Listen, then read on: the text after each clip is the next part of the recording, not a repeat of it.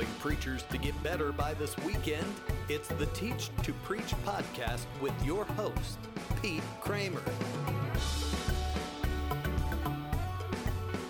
Hello, friends. My guest today on the podcast is Pastor Doug Clay. Doug is a third-generation Pentecostal preacher's kid from the great state of Michigan, and he has a wide variety of ministry experience that he brings to the podcast. His ministry experience includes being the superintendent of the Ohio Ministry Network. He served as the National Youth Director of the Assemblies of God, as the Ohio District Youth Director. He was a senior pastor at one point in his career in Toledo, Ohio. But in 2017, he was elected as the General Superintendent of the Assemblies of God, which is the world's largest Pentecostal denomination. It happens to be the tribe that I'm ordained with. And so it's fun to have him on the show. But just to give you an idea of how big this job is, there are 13,000 Assembly of God churches in the United States alone, with a worldwide adherence of 67 million people. So he has a lot of responsibility on his hands, and he has an incredible opportunity to bring God's word to places all over the globe. But down to the heart of it all, Doug is a husband, a father, a grandfather, an author, a pastor, and now he's a superintendent, but he really is just an all-around good guy. And I thought it'd be fun to have him on the podcast today to talk about preaching to the choir. Every so often, preachers will be invited to share God's word with other people who preach for a living. So what is that like? How can you preach to people who've heard it all before? So our conversation today is super practical, and I know you're going to get a lot out of this conversation. So please listen in and enjoy my conversation on the podcast today with Pastor Doug Clay. Well, Pastor Doug, thank you so much for taking your time away from your busy ministry schedule where God has you planted around the world. I am honored and really thrilled to have you on the show today because for those in the listening audience, just so you know a little bit about myself, maybe you don't know this from my bio and the Teach to Preach website, but I'm an ordained minister with the Assemblies of God, and we have many Assembly of God pastors who are listening into this episode today, but I know there's a significant number of our audience who comes from different places around the church globally. And so, Pastor Doug, thank you so much for being on the show. Can you tell us a little bit about your ministry as General Superintendent of the Assemblies of God and where that takes you around the world?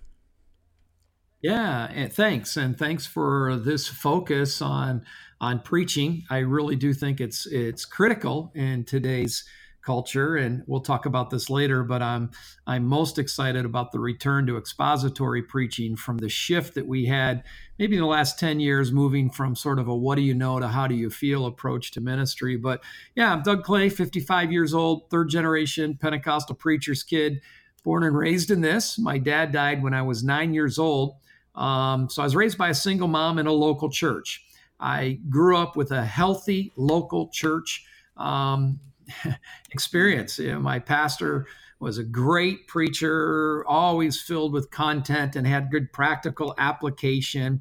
I graduated from Central Bible College 1985, jumped into student ministries, was in youth ministry for about 15 years, pastored in Toledo, Ohio, then became the district overseer, superintendent in the state of Ohio for 4 years. And then 2008, joined Dr. Wood's leadership team here at the national office as general treasurer.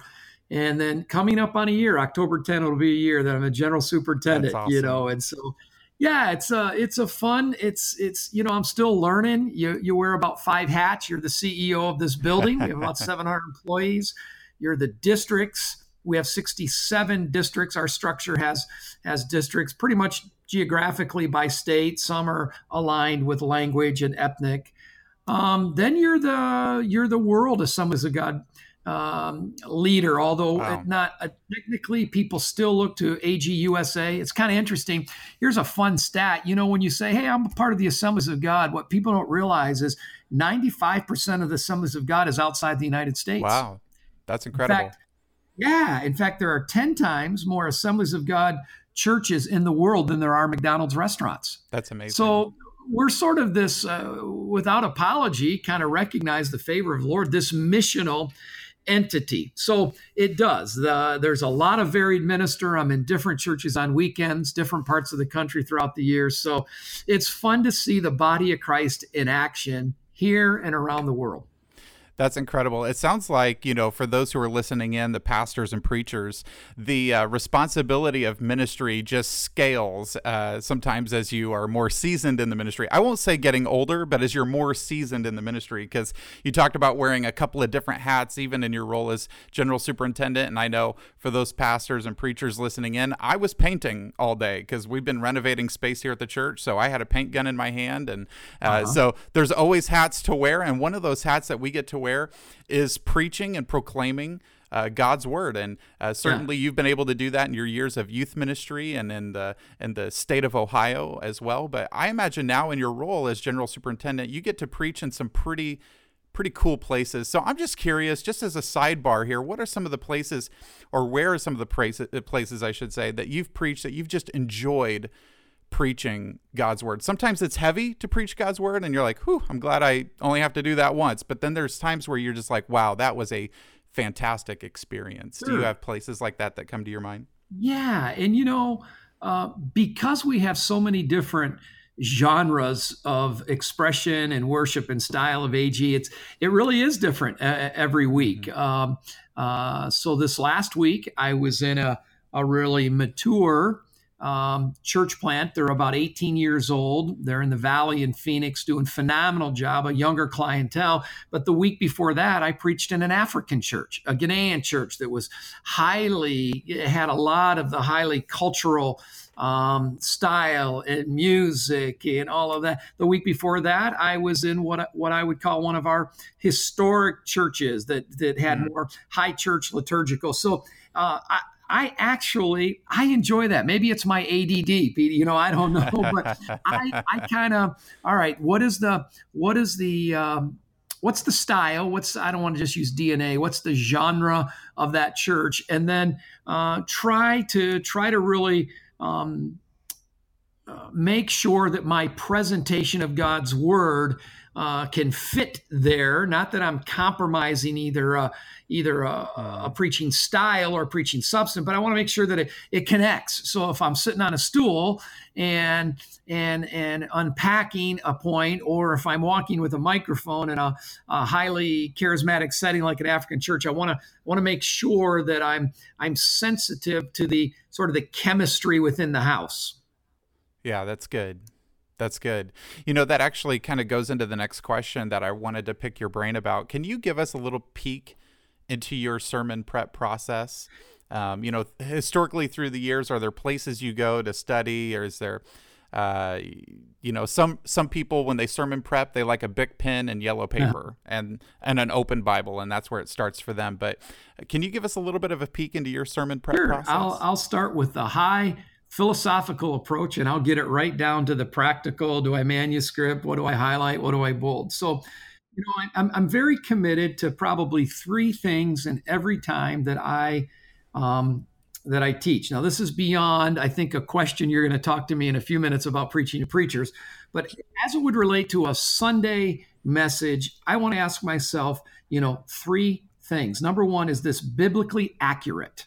And is what I'm teaching have some biblical accuracy? Is there enough scripture in this message that if people aren't connecting to either an illustration or me, boy, they can I can wrap my mind around Psalm 32:8. I will instruct you in the way you should go. I will counsel you and guide you. So is it biblically accurate? Secondly, I always want to make sure it is culturally literate. What I mean by that is, and I choose literacy versus relevancy. Relevancy, we can fight hard to be so relevant we lose our relevancy. But cultural literacy says you understand the mindset and the makeup of the people you're teaching to. So, for example, if I'm in a brand new church plant that's maybe led by a millennial leader but's filled with a bunch of Gen Zs, then all my grandpa, papa stories that connect to maybe my boomer mind, I got to think that through. So, or likewise, if I'm in an agricultural community, but I'm trying to use urban illustration. So I think it is really important to culturally be literate where you're bringing the word of God. The third thing that's really important to me is the practical application. So, for example, I preached this last Sunday from the life of Job. The teaching was entitled Unexpected Adventures. Sort of the thesis of that was, life is full of unexpected adventures. I mean, nobody gets a pen with an eraser and gets to eliminate all the adversity out of your life beforehand. I mean, it just is what it is. So we walked through how did Job handle his unexpected adversity and what are some ways that we can emulate from his life. So I tried to bring practical application. No, you may not have lost your livestock or all your kids in a tornado, but you might have lost your kids in the faith or walking away. So making sure that the practical application really slides under that biblical accuracy. And so those are sort of my three high level. Now, when it kind of gets down to the practical, I try to figure out, okay, who's my audience?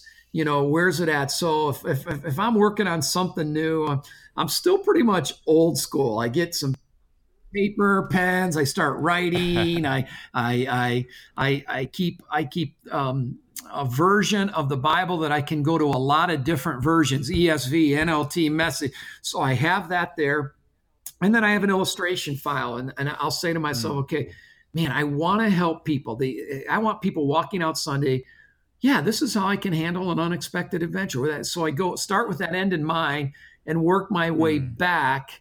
And so with each of my points, and I'm still pretty traditional. I'm not as narrative as more as I am outline, but that fits me. That just fits my personality. If you're to say, Doug, ask me about picking a car. All right, here's 3 things. So I live in that sort of list world. So I just decided be who I am. And so good. I'll sort of create, my list out of that scripture, want to make sure. And I try to make sure that with each point, there's a aha verse, like, wow, I never saw that one. Hey, that really ties into there if it's generosity. So I want to always, because biblical literacy is huge to me. So if I have a fault, I probably throw too many verses in, but right now I'm okay with that because that's really the vision of our house. And so then I'll scratch it all out. And I probably have 2 or 3 iterations of it before I'm done. I'll take a manuscript to the pulpit with me, but most of the time I've been blamed for the best is not the bold. It's not so much the stuff that you bolded, but kind of the stuff that's inspirational. The reason I did that is I have a box of my dad's sermons. My dad died when I was 9, and he wrote in longhand. And so I have a big old box of his sermons, and half of them I can't make hide nor hair because I can't read his handwriting. And so I thought, you know what, I'm going to start this process of manuscripting and then ultimately typing up the message. So someday, if any of my kids or grandkids kind of get into this calling, they can at least see what I was thinking.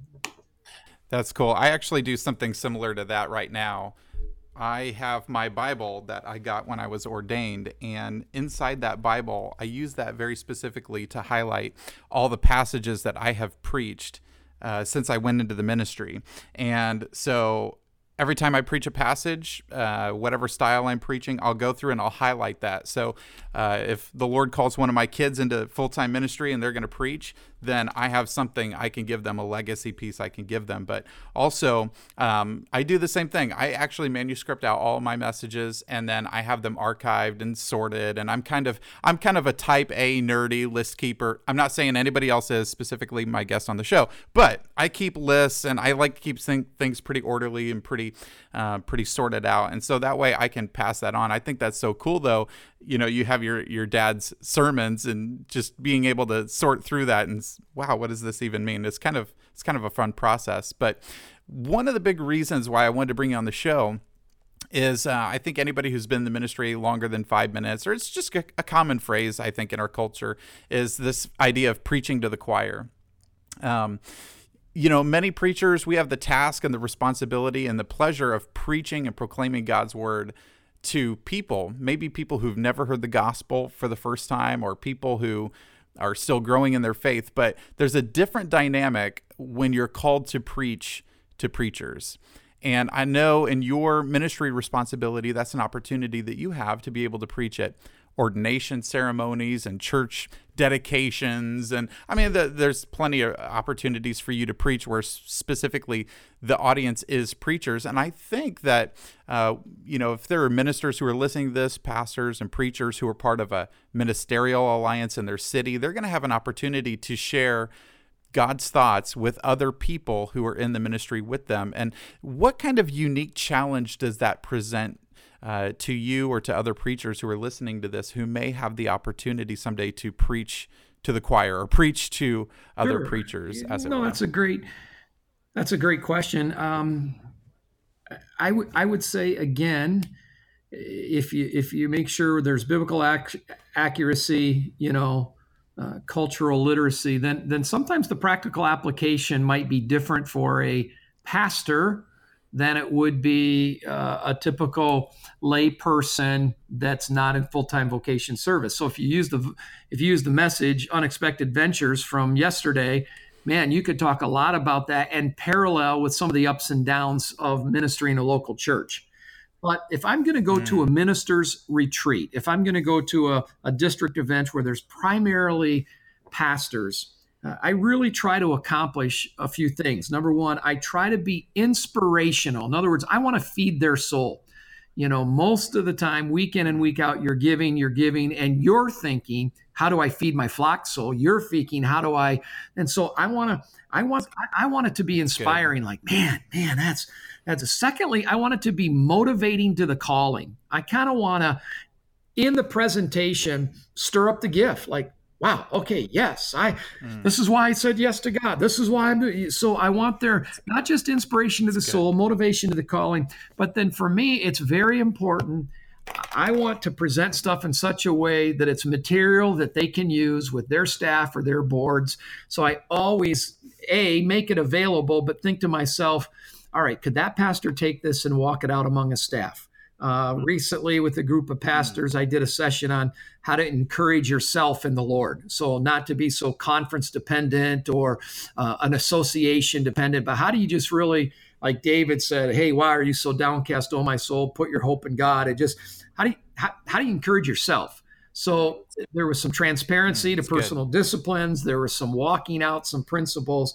And the goal there, a lot of times in ministers' retreats, I've kind of got this little reputation that I'm going to hand out a sort of a shiny note card or just a handout that's not a piece of paper, that it's a laminated kind of note card. And my goal there is I would love a minister to walk away and go, okay, there's some material I can use. I'll contextualize it to me in my setting, but I can use that. Yeah, that's really good. I've only had a couple opportunities where I've been able to share with other pastors, and I think one of the fears that I've run into before, and maybe fear is stretching it a little bit, is like, man, what in the world can I tell these guys they haven't already heard? Or we kind of all maybe go through the whole I'm the least of these. I'm not sure I should be the one speaking when, guy A or gal B over there is a much better communicator than I am. And so how does the pastor prepare their heart when they're going to step into the pulpit? Just give us some kind of broad brushstrokes here and be inspirational, be motivating to the listening audience on this podcast here. Sure. Maybe there is some who are listening to this and they're going, oh man, I haven't been to a conference. I need to encourage my heart. Maybe recapturing that passion for preaching and proclaiming God's word. What gift could you give? Yeah. I didn't prepare you for that question at all. I think two things. I think number one, for me as the communicator, I got to declutter my mind and my heart so that I can have the opportunity to read the room, or be led by the Spirit, however you want to associate it. I always want to make sure I'm seizing the moment to provide a rhema word, not just a prepared word. And that's not to say that a prepared word can't be a rhema word, if you know what I mean, but sure. Just kind of that spontaneous. Then I think as a person who's sitting and listening, if you're able to be that lasered in reading the room, they're going to pick up, okay, this isn't just a canned political stump speech. There's really speaking to me. I guess as the communicator, you can't really control on the receiver end's time. But here's what I do know, and you know this, Pete, everybody, you know when you're dry, you know when you've hit a wall, you know when you've kind of just run its course. So I would say when you know you're in that season of stale, dry, whatever, be sure to do something about it. Nobody else can lead you to the water to drink. You got to do it yourself. You got to recognize, okay, I need some sort of recalibration to happen here.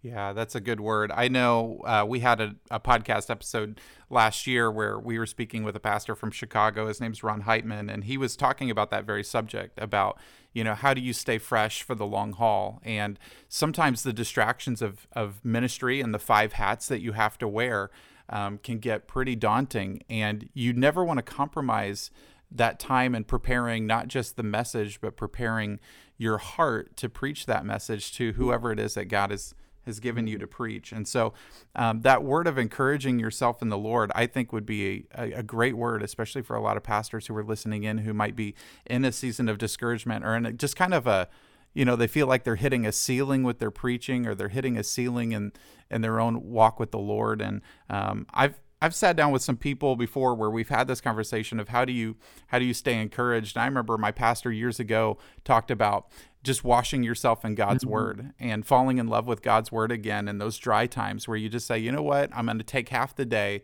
and I'm just going to go read 30 or 40 chapters and just enjoy God's word again and let the word of the Lord and the Spirit of God refresh me in this moment. And I think there's a lot of power to that. Yeah. So let's do this. This is one way I like to kind of land the plane on these episodes.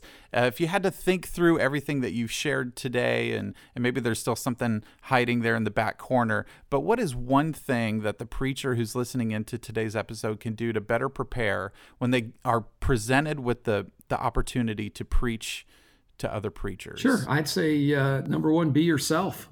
Just be yourself. God didn't call us to be a carbon copy of somebody else's ministry.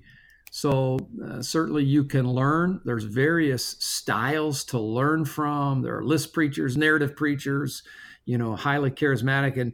And so I learn, study, observe from all of that. But when it comes to the ultimate act of preaching, be yourself. And I say when it comes to preaching, know who you're not as much as you know who you are. A lot of times we try to compare, and I did that early on in my ministry, but when I kind of got comfortable in my skin with who I am, and I didn't have to mimic some highly creative expository preacher, I didn't have to imitate some highly motivational mission speaker. I could really, when I got comfortable in my skin, people got comfortable listening and following me. So be yourself. Not only know your strengths, but know your weaknesses. Yeah, that's a great word. I've only recently, in the last couple of years, come into that place of, man, I've been consuming a lot of material from these other preachers, and I love their style, or I like the way they present things, or I like the way they apply things. But when I got into the place of, okay, this is who God made me to be as a communicator, as a preacher, and, as just a man of God, this is who God built me to be, and being comfortable in my own skin. There was a dynamic difference in my own preaching at that point too. So that's a great word. Yep. So Pastor Doug, I just want to say again, thank you so much for coming on the podcast today and encouraging preachers all over the world who are listening in. And thank you so much for listening to God's voice and God's direction in the middle of that chaos of life and transition and this kind of amazing ride that God has taken you on. And thank you for giving leadership to our fellowship. I'm blessed to be a part of the Assemblies of God, and we pray for you, and we're just thankful for you. So God bless you, and thank you so much. Yeah. Hey, thanks. Appreciate this time.